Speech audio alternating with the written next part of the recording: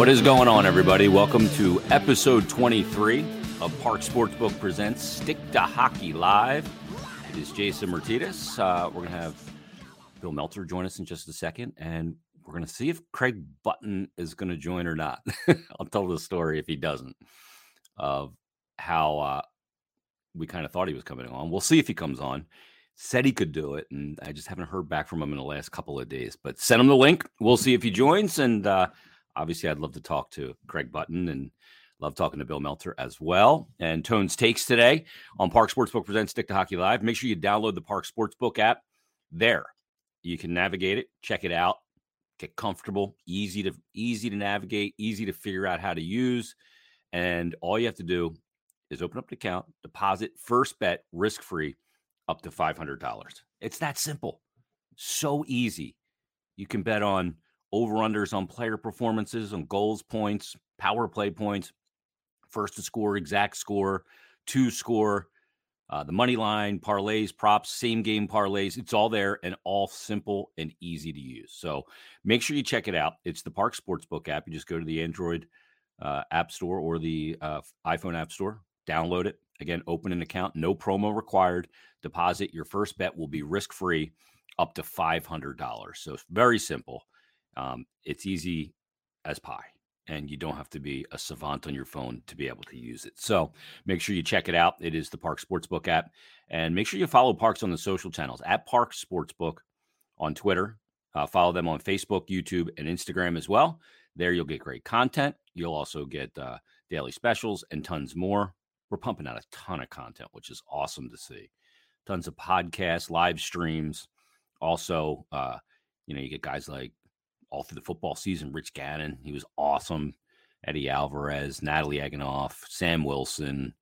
This show, Odgies with Harry, which we're actually going to have tomorrow because Harry is traveling. We had had to make some changes to the schedule for this week, and so we'll have Odgies podcast episode, I think 12 tomorrow. Yeah, episode 12 tomorrow with Harry Mays and myself.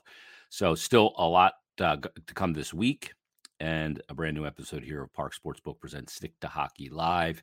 A lot to get into, and one of the things to get into on this episode is going to be Morgan Frost, and we'll see if Craig Button joins or not. He may be ghosting me. But right now, you read his work at PhiladelphiaFlyers.com, NHL.com, and HockeyBuzz.com. One of the guys that I probably talk to more than my own wife, it is Bill Meltzer on Park Sportsbook Presents Stick to Hockey Live. What's going on, Bill? Yeah, I'll be talking to my own wife at some point later today.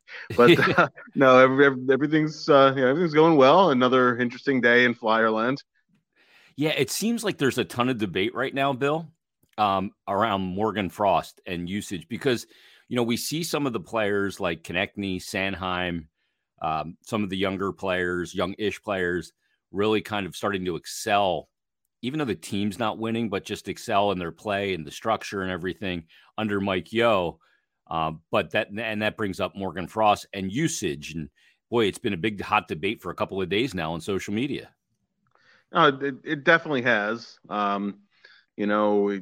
Also Morgan was sent down over the NHL All-Star break along with Cam York. So a lot of discussion with Morgan dovetails in the Cam York too. But with Morgan, I think it's because he's his name has been out there for so long, right? And he put up such huge junior numbers and was an AHL All-Star as a rookie, and he scored goals in his first 2 NHL games. And there's a hope. I shared that hope that he would make a relatively quick impact, make the adjustments he's had to make. I think that, as you said, the debates come down to a couple of things. Will he make those adjustments and be able to be a productive player, the NHL level? And is he being put in the best position to succeed? Truthfully, and it's something you and I have discussed privately, and we've discussed a couple of times on Flyers Daily. I mean, I would personally like to see him used a little bit differently than he has been.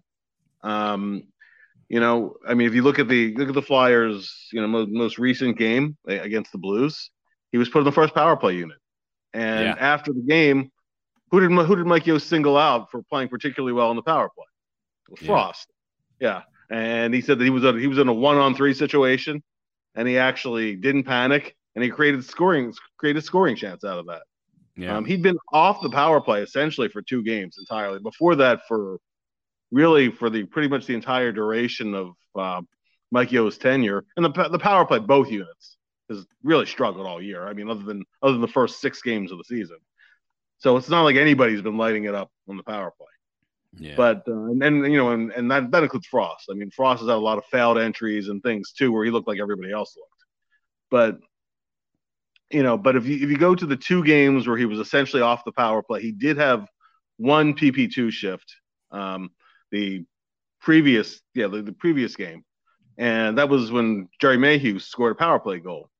Well, who started the puck rotation? That was, he didn't get an assist off of it. It was like bing, bing, bing, and in the net. It was Frost to Ratcliffe, I think. Mm-hmm. And somebody else had a touch in between too. It was Frost. Let's bring in Craig Button right now, because he's a guy from TSN. He's the director of scouting for TSN. He is a great guy, and this is actually his 2nd appearance on Stick to Hockey. Joined us years ago, and there he is. Look at, oh man, all casual. I love it, man. You look great. Thanks. I just I've been going through some implant surgery. It's a long process when you get an implant. So I had an appointment today. They're just getting ready to put in the artificial tooth. So I'm feeling good. They asked me if I needed painkillers. I said, no, I'll probably just have a little bit of discomfort. I'm not so worried. I don't know if Flyers fans can say that they don't need painkillers after watching this Flyers team this year. Yeah, we're all going to end up in rehab, Craig. Well, I don't want that to happen. Maybe just a simple aspirin might help you get through the pain. Yeah, it's Jason Martinez, Bill Meltzer, and from TSN, Director of Scouting, and great guy, Craig Button. Craig, first question I want to ask you is, were you, as a guy that worked with Clarkie, were you surprised at his Cam and Strick appearance and some of the things he had to say regarding Nolan Patrick and some other Flyers prospects and draft picks along the way? No, I'm not surprised at all. I mean, and I'll tell you why. So, when you think about the Philadelphia Flyers, I mean, there's one person that comes to mind that, is the face of the Philadelphia Flyers and will forever be the face of the Philadelphia Flyers, and that's Bobby Clarke, Robert Earl. And so what does Bob Clarke care about more than anything on the planet? He cares about the Philadelphia Flyers, right? And he wears those emotions on his sleeves. And, Ron Hextall is a Flyer, and we know how much he battled for the Flyers and everything. But if you're not with the Flyers, Bob Clarke doesn't care. He doesn't care. And, was it accurate? Was it not accurate? We can all debate it. But I think what Bob was doing, there's a lot of questions that go back. And, why didn't you draft McCarr? Why did you draft Nolan Patrick and everything? And so I think Bob was just defending the scouts and defending the scouting staff. What's the most perfect eyesight you have? It's hindsight, right? And so we all know what we should have done. Everybody knows what we should have done. We should have invested in this or bought that. Like, we know. Same thing with the draft. I really believe that Bob was just defending the scouting process. And, we can argue whether it was accurate or whether it was fair to Ron Hextall. Ron hasn't responded, and he's just kept mum on the word. But let's just go back and look at Nolan Patrick was a really, really talented player coming into the draft. I always go back and say, if there was debate about who I'm trying to find all the articles that said you shouldn't have drafted Nolan Patrick. Let's just go find them. Let's go find them for. Like, I was part of it. I knew Cale Makar. I knew how good Cale Makar was. I thought Nolan was a terrific prospect. So I'm not going to sit here. I can be right after the fact. When you go back and you look at it, Nolan, Nico Hischier, you got Heiskanen, you got Makar, you got Pettersson, right? Every draft is going to be. I mean, didn't the Flyers get Claude Giroux somewhere in the 20s? They couldn't even remember his name when Bob got up to the podium, right? So, I mean, one of the funny moments, right? So, I mean, I'll accept anything that says if there was a debate about Nolan Patrick at 2 at that time, and keep this in mind, guys, Bill and Jason, the Flyers won the lottery that year. They moved from 12 to 2. I can guarantee you that when you're drafted in the 12 range, you're not really focused in on the top end of the draft, right? You're not. And the fact of the matter is, all of a sudden you're sprung up there. You're going, okay, what are we thinking? I think the Flyers scouts are very thorough. I think Ron Hextall is very thorough. But as it relates to Bob Clarke, make no mistake about it. If you're on his team, he's going to defend you to the end. If you're not on his team, he don't care. Craig, we were just actually, before you jumped on, we were just talking about another player the Flyers drafted in 2017. We were talking about the development cycle of Morgan Frost. And Morgan put up huge numbers in the Ontario League, did well in the World Juniors, made the AHL All-Star game as a rookie, and is largely, other than 2 goals in his first 2 NHL games, largely struggled to produce at the NHL level. So I'm curious, do you think where he's at in terms of his adjustments to put himself in the position to succeed at the NHL level, and if you think things will click for him at some point? Yeah, so I want to preface that with a commentary about Ron Hextall. So Ron Hextall, in those draft meetings, they were going through the draft and they were talking about all these players. And Ron, this is Ron telling me, like, I'll paraphrase. He said, in our meetings, everybody agreed on Morgan Frost. Everybody liked him. Everybody thought that he had really good NHL potential. And he said, I said, why don't we trade up and get him? He said, usually there's disagreement and a little bit of debate, even some friction on different players as you talk, because I never heard that, where every single person in the scouting group liked them. And Ron traded to get a first-round draft pick to draft Morgan Frost. So, there's part of the process that a lot of people may not know, right? That's Ron Hextall listening, right? So I have a hard time thinking that Ron Hextall wasn't listening to his scouts about Cale Makar if that was the case. Anyway, I'll just leave that one alone. But here's what I will say. I think that Morgan Frost might be in a very similar spot as the just recently hired Daniel Briere. Danny Briere was on waivers. He was drafted in the first round by the Arizona Coyotes, Phoenix Coyotes at the time. He went through waivers. Anybody could have had Danny Briere. He was a top scoring player. He was diminutive. He wasn't, and he needed to learn, and maybe he needed a new place to learn and sort of, blossom and, spread your wings. I think Morgan is very similar to Danny Briere, I'd be interested to hear Danny talk about Morgan, what he's seen, been around him, and try to relate it to his own experiences. But that's how I see Morgan Frost. It might not happen in Philadelphia, but I think there's a path for him to have success at the NHL level. And I think it might be similar to where Danny Briere found himself, who became a really good NHL player. Took him a couple of places. It took him a couple of stops to find it really that place. But when he did, there was no question that he was a good NHL player. Yeah, and he was a great playoff performer too. Wasn't he? Oh, God, he just raised his game to another level. And the thing about Danny too, I remember talking to him about it. He just had to figure out how to give himself some space on the ice as a diminutive statured player. Let's talk about a guy that lived at Danny Briere's house, because his name is out there, and that would be Claude Giroux. Early in his career, he was bunking up at Danny with the kids and everything. And Claude's name's out there all over the place, Craig. You've heard the obvious ones like Colorado, and we've heard St. Louis, Minnesota, Florida, perhaps, and maybe Carolina, even the Rangers. When you look at the possible acquisition of Giroux at the deadline for a team, first of all, where do you see his game right now? How much can he add? And then also, where do you think is a good location for him to go, provided he would waive his no-move clause to go to that specific destination? Okay, so what I would say to you, Jason, where wouldn't be a good place for Claude Giroux? Yeah, exactly. I kind of chuckle when I hear the report. Well, it wouldn't be a good fit. Trust me, Claude Giroux could fit in anywhere. I think you make a really good distinction. Where's his game at now where he can help? So you mentioned the Colorado Avalanche. You have McKinnon, you have Nazem Kadri.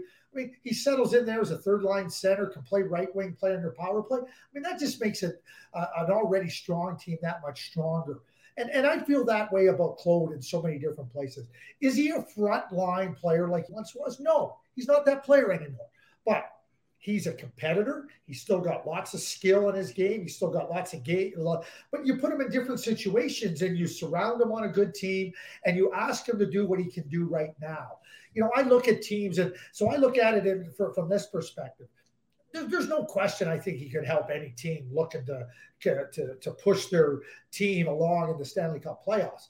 But I look at a team like Minnesota, who's in Colorado's division, and they don't have a player like Claude, that type of ability offensively, and they can close that gap somewhat on the Colorado Avalanche.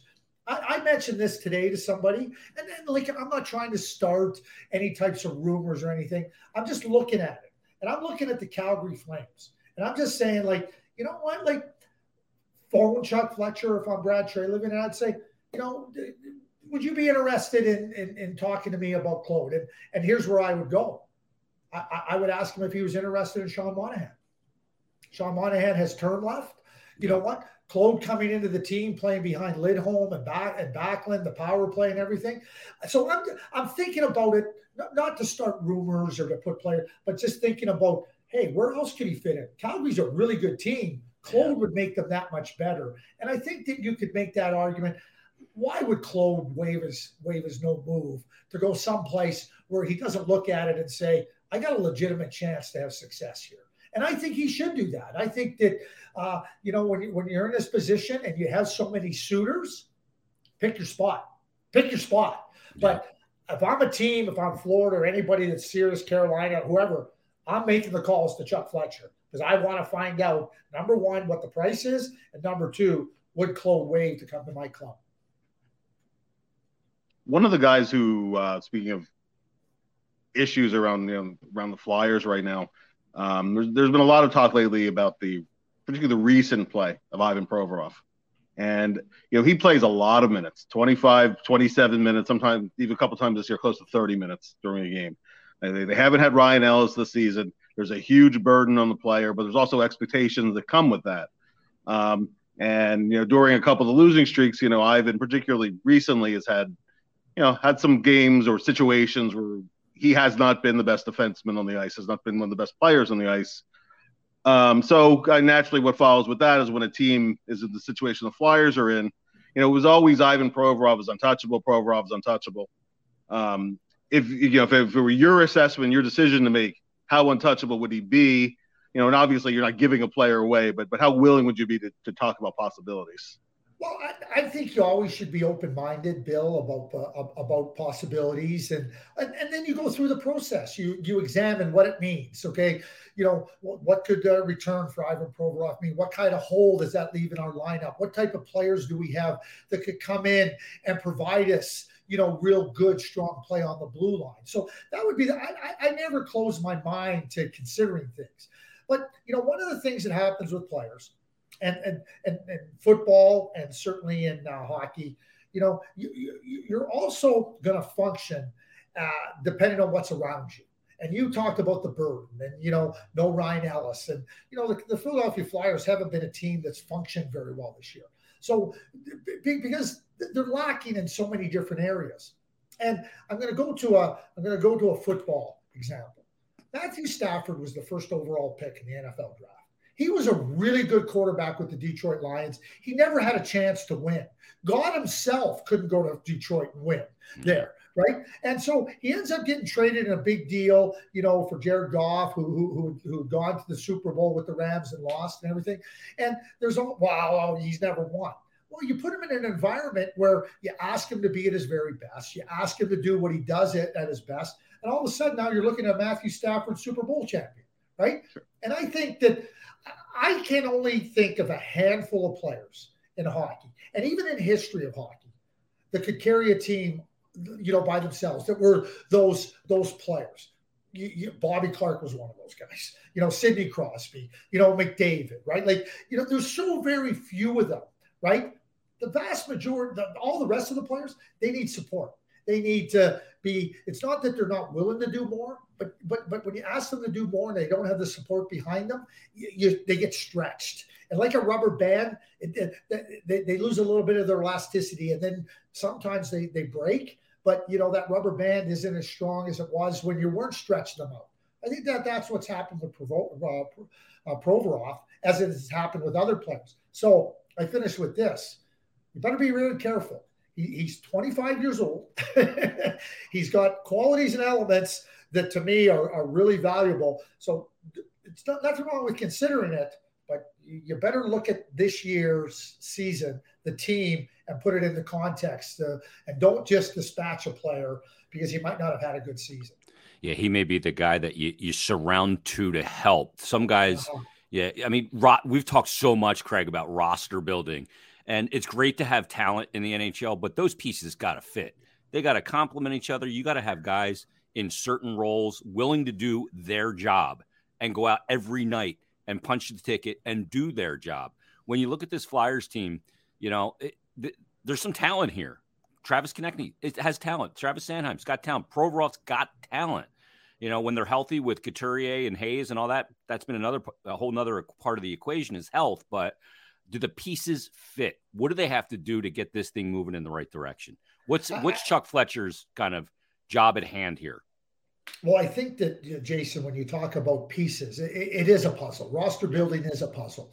And you need to have your outline. You need to have your cornerstone pieces, right? Then you build it through the middle, right? Like nobody starts building a puzzle trying to figure out what the middle piece is.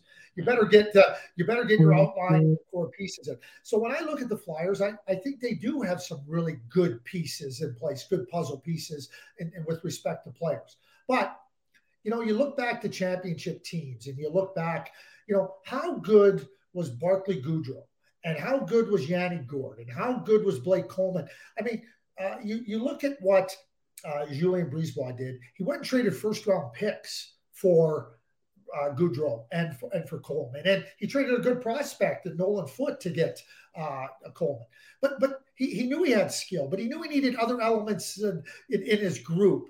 You know, everybody would like more skill. If you could just load it up with skill and just try to overwhelm people with skill, I like your champ. We have a salary cap and skill gets paid. Yep. So if you're not building out the other parts of your lineup, you're going to fall short because your skill can only do so much. And I think that for the Philadelphia Flyers and Chuck Fletcher and his group, it's about understanding where do we find those players? Where do we find those players that can come in and make us hard to play against, that make us challenging to play against? I talked about the Calgary Flames.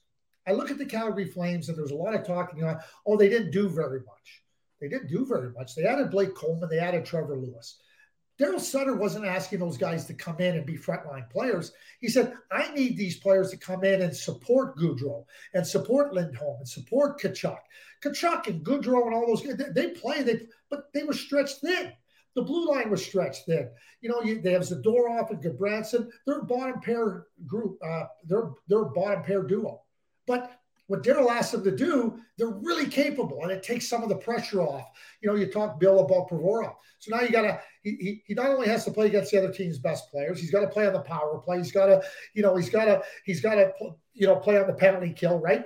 Well, Daryl split that up. So now a Noah Hanifin can thrive to a greater extent. The other players, you're not asking them to do everything. And, you know, you look at Gourde and Coleman and Goodrow. Yeah, they won 2 Stanley Cups. But to me, that's a great example of roster building and adding different elements and dimensions to your lineup. Totally I don't think the Flyers have that. I don't think the Flyers have multiple dimensions in their forward group and real significant elements to take some of the pressure off the blue line. You know, Carter Hart to me is a good goaltender. And I think that any time when you have Feasers in your defensive play as a group and certainly on the blue line, it's going to affect the goaltender in a negative way. Like, yeah, he's got to play better. And yeah, we look at it and go, should he be concerned? But I think if you improve some of the areas in front of him and around the team, the goaltending to me wouldn't be something that's going, geez, I got to get this. They're not the Edmonton Oilers who have a massive hole on the net. Yeah. Yeah. And Craig, you were talking about, you know, roster building and becoming a harder team to play against, you know, which led me to thinking of, you know, the Flyers brought in Rasmus Ristolainen at a very expensive cost. They cost them a first-round pick, a second-round pick, and a roster player. Now he's an unrestricted free agent at the end of this year. He's never played a playoff game yet in his career, and this won't be the year when he plays one. So there were some decisions to make, and I'm curious as to where you stand on that. Trade him. There's got to be interest in him at the deadline. Trade him. I mean, I'm amazed. Honestly, I know the teams are up against the cap, so many teams, and we know what's happened because of the pandemic and its limited teams' ability to maneuver. So they're going to have to be creative. But when I see names like Colin Miller on the trade bait list in the top 10, and I don't see Rasmus Ristolainen, sorry. Like, you know what? Like, it's not like Colin Miller has this great record of 4 Stanley Cups and been around, right? Like, Luke Schenn, I can understand because he's played, he's been a depth defenseman. But if I'm Chuck Fletcher, hey, I'm going to try. Are you going to get the same return on Rasmus Ristolainen that the Buffalo Sabres got? No, you're not. But if I'm a team around the NHL and I'm looking for somebody to come in and just give me a shot on the power play, right? Give me 15 minutes. I think you have to be realistic. If you're asking Rasmus Ristolainen to come in and be a frontline defenseman, you're going to be disappointed. He isn't that, right? And we know that the Flyers in the offseason look to reconfigure their group, especially on the blue line, and move some players in. And obviously Ryan Ellis out, Ristolainen, coming in. When I say Ellis out with an injury, so that's impacted them. But if I'm looking at these free agents and unrestricted, the roster has to change. And I don't see Ristolainen at his dollars being part of the future of the Philadelphia Flyers. Craig, this is, I think, maybe the biggest question I'm going to ask you. You are such a seasoned guy. You've been an executive. You basically have been around this game, according to your Wikipedia, since birth. You were born into hockey. That's what the Wikipedia page says. But Bill and I have talked about this quite a bit. And Flyer fans, there's burn it to ash and rebuild it. And get the high draft picks for multiple years. We've seen teams do that. Hasn't really resulted in much for most of those teams. Stripping it all the way down is no guarantee that you're coming back up and you're going to be a perennial contender for some extended period of time. Or is it retool? Is it rebuild? What's the way that this team should handle it? Because I don't even know what you call it, but what does Craig Button do to put this team back on the map? And what kind of time frame is that kind of take to do it? Well, I'm not a believe in the. I mean, there's lots of different theories. Burn it down. The scorched earth theory, right? Yep. The Buffalo Sabres haven't been in the playoffs for 11 straight years. Yeah. The Edmonton Oilers don't look any closer to success, and they've had 4 first overall picks. Okay, they don't look like they're any closer to success. The Tampa Bay Lightning won the Cup in 2004, lockout, came back, recognized maybe they weren't as good, that they dipped, and then they were able to draft Stamkos and Hedman, and then away they went, right? So I don't think there's one answer to it. I'm not a scorched earth person. I don't think professional sports. When I finish here, I'm going to share a story with you about Bob Clarke when I was with him in Minnesota, and that really helped me understand. Clear, not that I didn't believe it or anything, but he made me really understand it. So you have Konechny. Travis Konechny's 25, Provorov's 25, Sanheim's 26. They're young players. These aren't players. Carter Hart, he's 24. You when I talk about the puzzle and you look at the corner piece, I think they have corner pieces. I think they have pieces. Do they have all of them? No. Do they have to build out their roster as we've talked about? Yeah, they do. But I think that where you're at with the Philadelphia Flyers, and they have some good prospects. They do have some good prospects. So, you start to look at it in its entirety. I don't see them as a team that's got to just burn it down to the ground. And I don't believe that. I look at the Arizona Coyotes and I bring them up because people go, oh, look at what they're doing. Well, to me, they've never been committed one way or the other. The arena situation has been terrible. Their team, they chased it and everything. I think right now people are making a big fuss about them playing on the college campus at Arizona State and everything.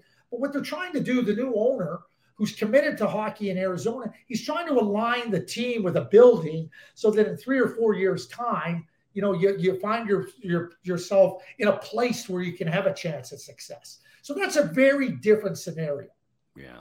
Bob Clarke, 1991. Our team in Minnesota, Bob Gainey was the coach. We were, I think, in our meetings at the end of January, we were 4 points out of last place. Lindros was the prize. Lindros was the prize. I'd like to tell you we didn't have the discussion about not trying to make sure we could get Lindros at first overall. We had it, and we were talking about it. Bob Clarke said, I'll never be part of that. I'll never be part of that. Professional sports is not about trying to lose. He goes, it doesn't mean that you don't recognize what you have to do to become better and to win perennially. But the idea of trying to lose on purpose, he said, it'll never sit with me. And he goes, if you want to be in professional sports and you have an idea to lose on purpose, he goes, you're in the wrong business. Bob Clarke is still a big influential voice in the Philadelphia Flyers organization. And that's why when I look, everybody talks about the original 6, right, in the NHL. I call it the original 7 because I think the Philadelphia Flyers are that team that established themselves very clearly as one of the. So you look at a great fan base, you look at a history that had early success, that's been dotted with near success, and finds themselves here now. I don't think it has to be scorched earth. I really don't.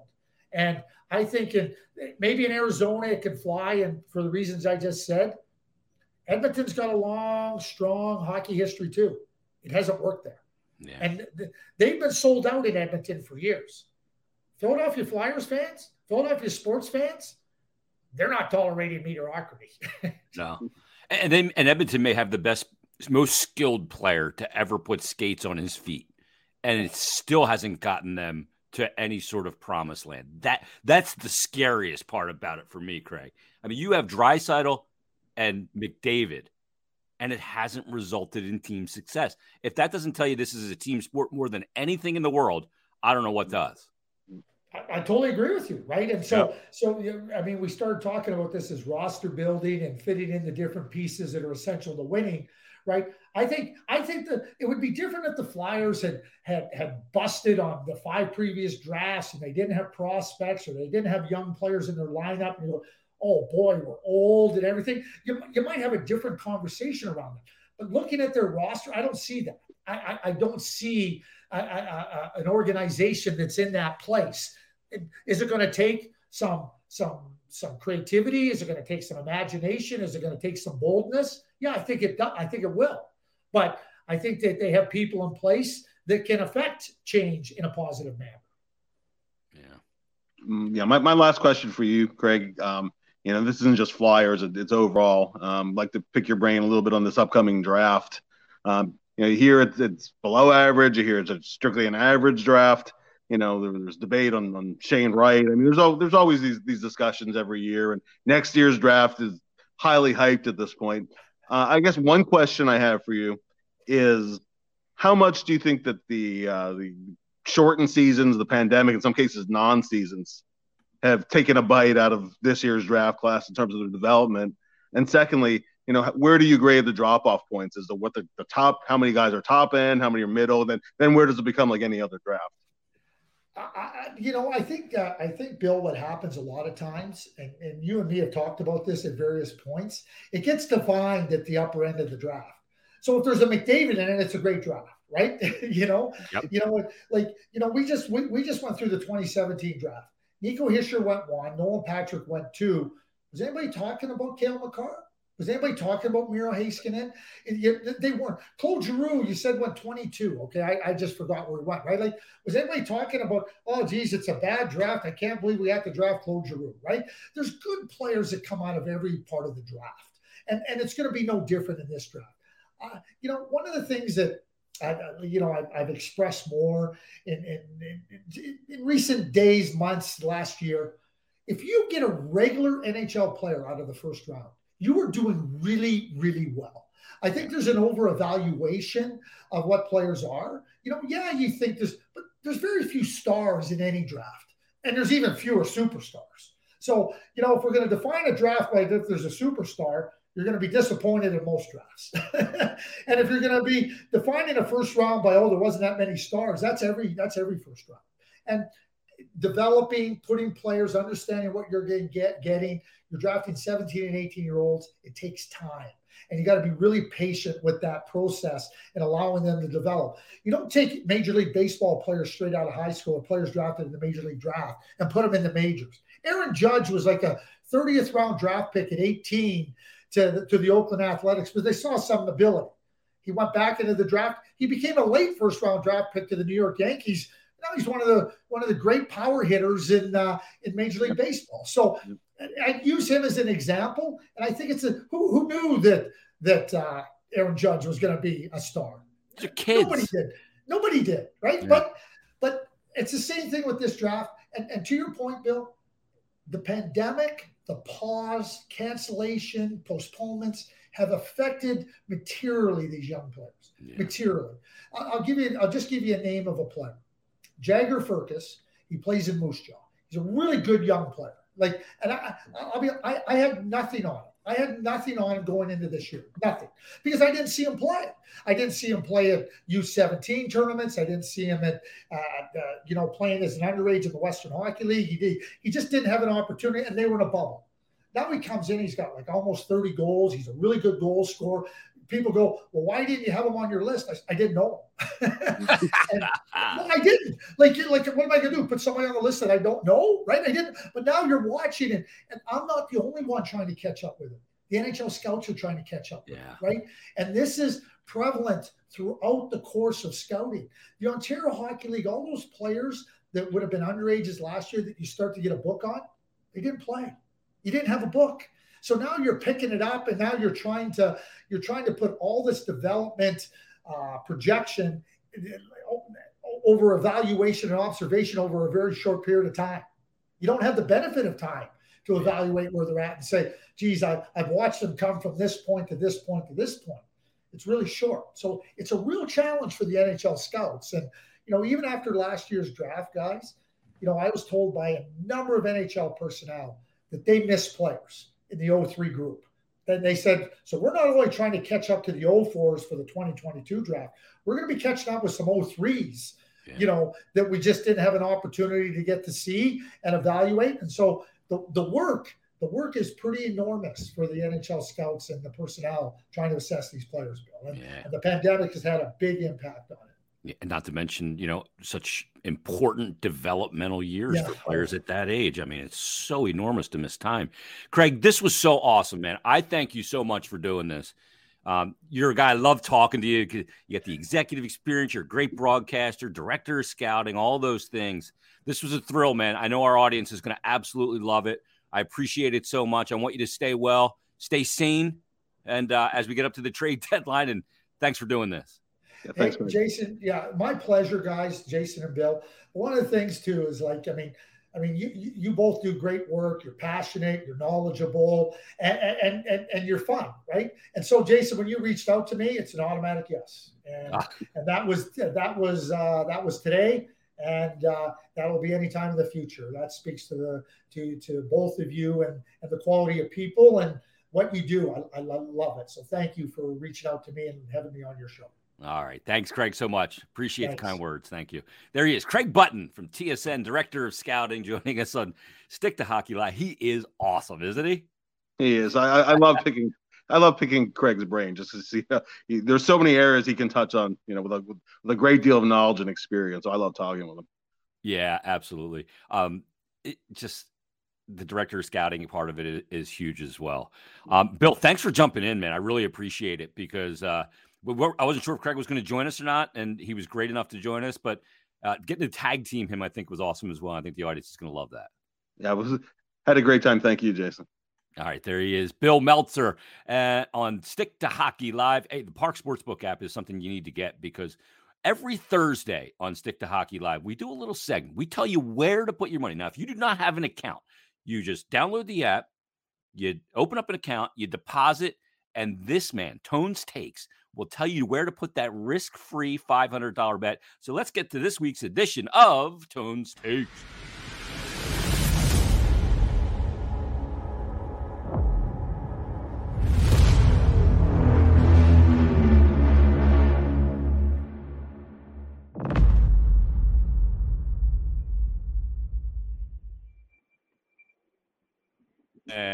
And there he is, my fellow bald-headed brother.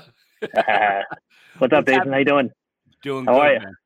I'm like floating, man, from talking to Craig. Like, he's got like just awesome energy. He's awesome. Yep. Yeah, it's so much fun. And I thank him so much for joining us. Let's get to the business because, I'm telling people, hey, use that $500 risk-free bet on the Park Sportsbook app and get in on the action. Tone's got some plays for you. So you're on fire with the props this season. You're almost plus 28 units in the props. You're plus 30 with your overall NHL record. Let's start with a team total tonight. You like the Beantown boys, little Bruin action. Yeah, Boston team total over 3.5 plus 105. Marchand's coming back tonight, give them a little boost. They scored 5 goals the other day against Colorado. Seattle has just given up a ton of goals this year, and that can be attributed to their goaltending. Both their goalies are under 90% save percentage. They actually they've been pretty decent defensively, but their goaltending has been atrocious, which is kind of surprising with Grubauer, who was Vezina finalist last year. They're giving up 3.82 goals per game at home. I faded them twice this week with the Islanders and then with the Canucks. I'm gonna go to it again. Fade the Kraken, not release the Kraken. That's my motto. Yeah, well, here's the thing. Like Grubauer's going, shit. I should have stayed in Colorado. Like, what am I doing? Right? Exactly. I took the cash, but Grubauer too. I thought that team of anything would be okay defensively because that seemed to be the direction they were going in this expansion draft. But they have been they just can't keep the puck out of the net. You can't keep the puck out of the net. Good. Let's get to a player prop here. A great place to put that $500 risk-free bet. Oh, we lost Tone. I think that was because of me, though. So we'll get Tone back on here. We're just talking about getting a player prop. There he is. He's back with us. A player prop on Matthew Barzal. Yeah, sorry about that. I don't know what happened there. Barzal over 2.5 shots on goal plus 120. When I do these props, I take a very tactical approach to them, especially now in the season. There's so much data available. I look at team tendencies against positions. The Sharks give up 9.76 shots per game at home to centers, 10.5 in the last 10. And Barzal on the road has hit this in 62% of his games, including 5 of his last 6, only 19 shots. So he definitely shoots more on the road, and at plus money, I like this price. I think the Islanders are going to keep pressing the pace here. They kind of have to get back into it. So. And he plays on the top power play line. I look at that also. Yeah. He's centering the top power play line. He's going to get those power play minutes, so that goes into a lot of it also. Yeah, and he's a trigger on that power play because you got big guys that'll get in front, create traffic. He gets the shot. Rebound is the goal, but he still gets credit for the shot. Right. Exactly. It's a great point, too, that you make. At this point, you're 50 games in with most teams. And when you see that the Sharks give up 9.76 shots per game on goal to centers, that's a nice spot. That's perfect. That's a great play and great data there that you're leaning on for it as well. Let's go to the other side and let's go to a defenseman with a player prop here in Roman Josi. Yeah, Josi over 3.5 shots plus 130. Love the value on it. He has 174 shots this season on 331 attempts. It's about a 52% shot rate, 3.5 average per game. And you look at Dallas, you figured maybe they may not give up a lot of shots. They may be a little defensively. They kind of are at home, but on the road, it's a different story. They give up 10.58 shots per game to defensemen on the road, which is the second highest in the NHL. At home, that number goes down to 8.96. So this is what I'm talking about with like home road splits and tendencies and stuff. And for a guy like Josi, who he's leading shot getter on that team, at the 3.5, I'm not crazy about, but I'm fine with it at plus 130. I don't want to lay juice on it, but plus 130, sign me up all day long. Yeah, it gives you a little value there as well. Yeah. I was told by a little birdie that can I just get a good internet around here? I'm on an Ethernet too. It's such shit sometimes. I was saying that I was told by a little birdie that even though you were at a Flyers game, you had action on the Avalanche in another game, and you were watching more of that than the game you were at.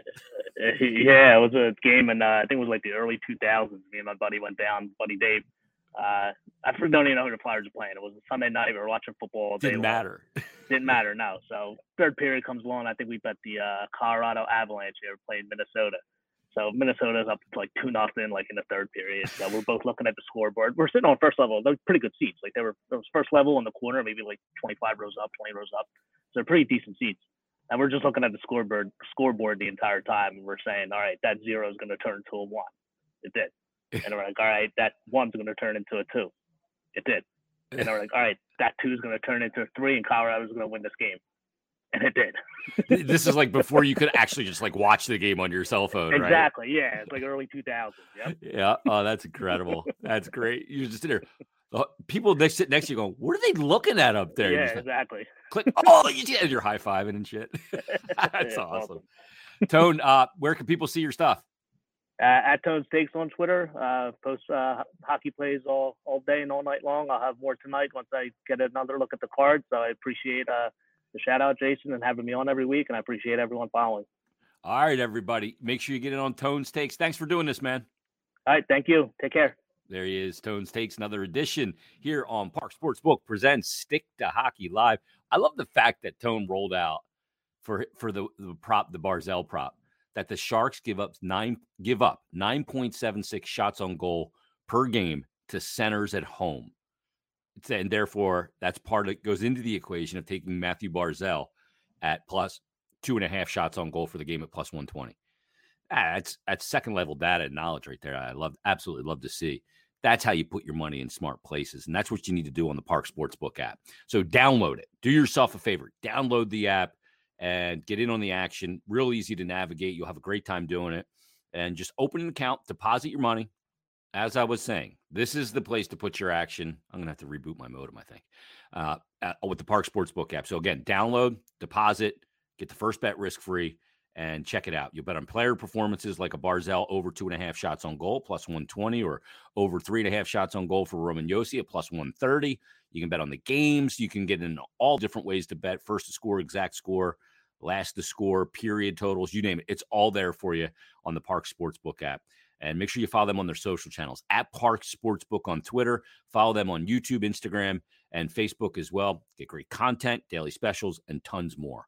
And, of course, they present this fine podcast. We'll have the Ajiz podcast with Harry Mays tomorrow. Slightly delayed this week with Harry traveling, but we'll have that for you coming up on a Friday and lead you into the weekend. But, everybody, thanks for listening. Thanks to Craig Button for joining us from TSN. Thanks to Bill Meltzer for joining us. And thanks to Tone's Takes. And thanks to you, everybody, for listening, watching. Leave us a rating and review. Make sure you subscribe. And we'll talk to you on a brand new Park Sportsbook presents Stick to Hockey Live coming up on Monday. So have a great weekend, everybody.